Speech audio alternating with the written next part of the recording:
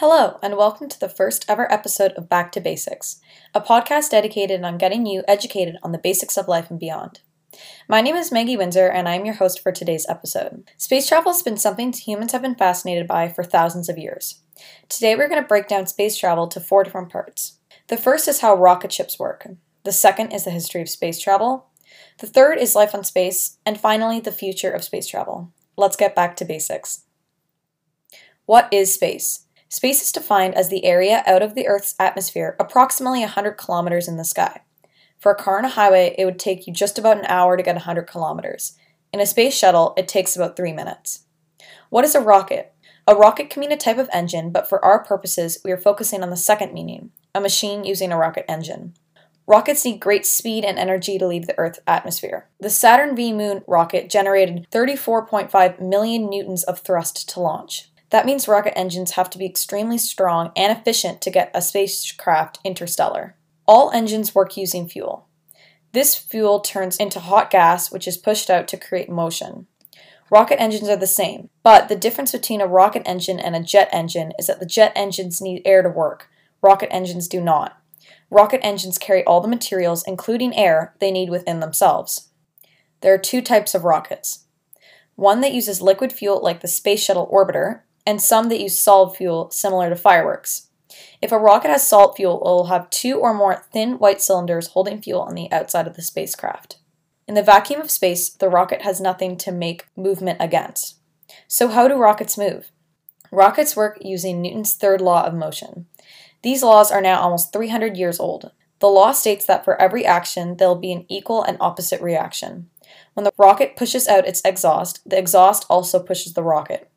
The rocket pushes the exhaust backwards, so the exhaust makes the rocket move forward. This is similar to the fact that if you are on a skateboard here on Earth and threw a bowling ball, the bowling ball would move forward and you'd be pushed backward. These same principles are used in space travel. Rockets have almost 3 million different parts, but it is similar to think of them in 4 separate parts. There is the structure, the framework holding everything together, the propulsion system, engine, fuel tanks, and any outer rocket boosters, the guidance system, the onboard computer-based navigation that steers the rocket to its destination, and the payload, whatever the rocket is carrying, from people or satellites to space station parts or even nuclear warheads.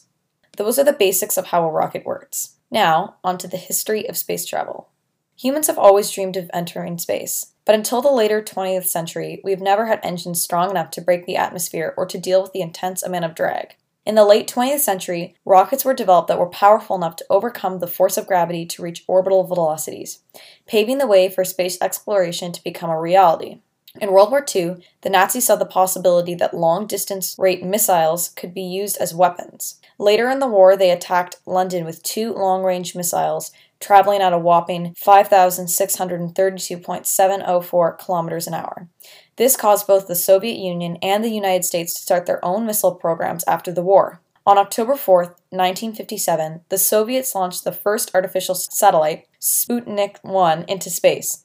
4 years later, on April 12, 1961, Russian Lieutenant Yuri Gagarin became the first human to orbit Earth in Vostok 1. His flight lasted 108 minutes, and Gagarin reached an altitude of 327 kilometers. The first U.S. satellite, Explorer 1, went into orbit on January 31, 1958. In 1961, Alan Shepard became the first American to fly into space. On February 20, 1962, John Glenn's historic flight made him the first American to orbit Earth. After that, Neil Armstrong took the historic leap and became the first person to ever set foot on the moon. Many more trips were made into space in the following years. In the 1970s, satellite became more common, and the Mariner spacecraft was currently mapping and documenting Mars. Soon, in the 1980s, satellite use was broadened, and homes now had satellite TV. Satellite was an incredible breakthrough, giving us knowledge about the growing ozone hole, forest fires, and letting us see farther into space than ever before. In 1981 came the Space Shuttle Challenger disaster. Only 73 seconds after liftoff, the rocket exploded, killing all 7 crew members, including Christa McAuliffe, set to be the first ever civilian in space. Now we have come to arguably one of the most famous expeditions of space travel, the International Space Station. This spacecraft has been continuously occupied since the year 2000. The craft is routinely docked by many other international spacecraft and is constantly being improved to be more cost-effective and to improve safety. The International Space Station is in the first generation of permanent orbital spacecrafts. Life in space. One quick Flitz disclaimer.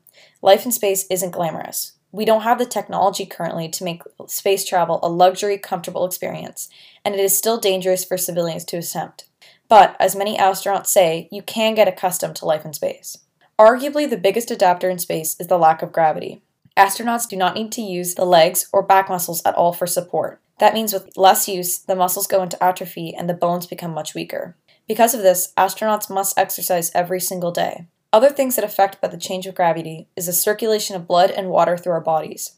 Our blood will rush to our legs with the pull of gravity. That means our heart works extremely hard to pump blood against the flow of gravity to the head. In null G, both water and blood flow towards the astronauts' faces and heads. This causes the brain to think that there are too many fluids in our system and makes the astronaut essentially urinate all the water in their bodies.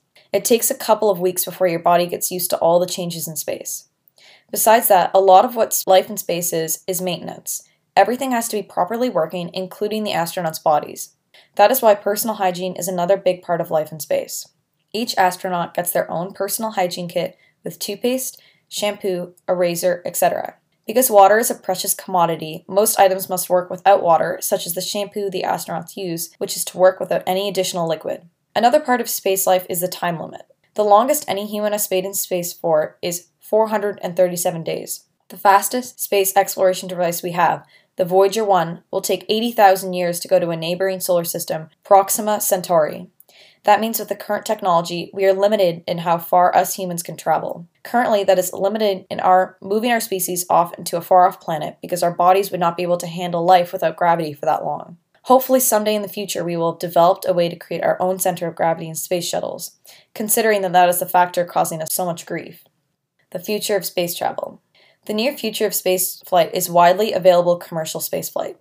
Although having private investors isn't a new concept for NASA, which has been publicly funded their project since the 60s, vacations in space is a relatively new concept. Companies such as Blue Virgin and Virgin Galactic have pioneered suborbital spaceflight, which bolster amazing views and calm journeys for the customer. These trips are insanely expensive and exclusive, but are a life-changing experience for those who can pay. The next new initiative of NASA is to put longer, more permanent residency on the moon. The Artemis program, which is a sister to the Apollo program, aims to put the first woman and the next man on the moon. With this initiative, NASA has enlisted the help of SpaceX, as well as many other space-focused corporations. But for many, there is a certain planet near Earth that looks suitable for expansion. Here we have reached a very experimental part of space travel and one that has been mused over for hundreds of years. What happens if humans start to colonize other planets, and in our case, Mars? Mars is a cold, dusty desert planet just over 128 million kilometers from the Sun.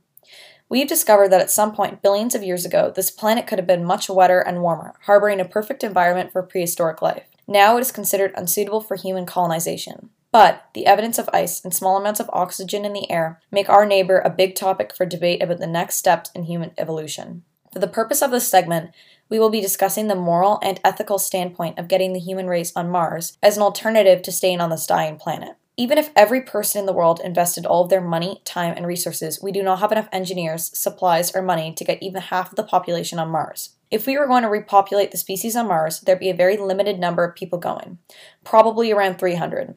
As well as the fact that every person going would have to be a trained astronaut to boot. Countries with large space programs would be the ones to go, such as India, China, Russia, and the US. That means many large parts of culture, ethnicities, and races would be left to die and would not be part of the new generation of human. Especially considering the continent of Africa does not have any large space programs, it poses the risk of leaving the entire continent of Africa and their heritage and culture being left to die. This is an awful conundrum based around the fact that life in space is not suitable for culture. Food is limited and not made traditionally.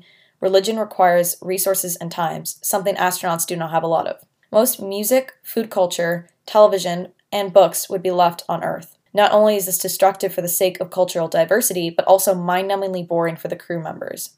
Imagine working all day and night just to live, and then not being able to do anything besides exercise that gives you joy. Life would be a pretty horrible thing. So it seems we're at a stalemate for what to do. We do not have the current technology to make spaceflight and colonization accessible, culturally diverse, and enjoyable.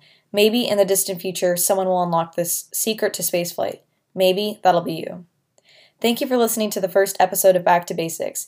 If you'd like to learn more, visit my Instagram at Back to Basic Insta or check out my YouTube channel at Back to Basics. Have a nice day!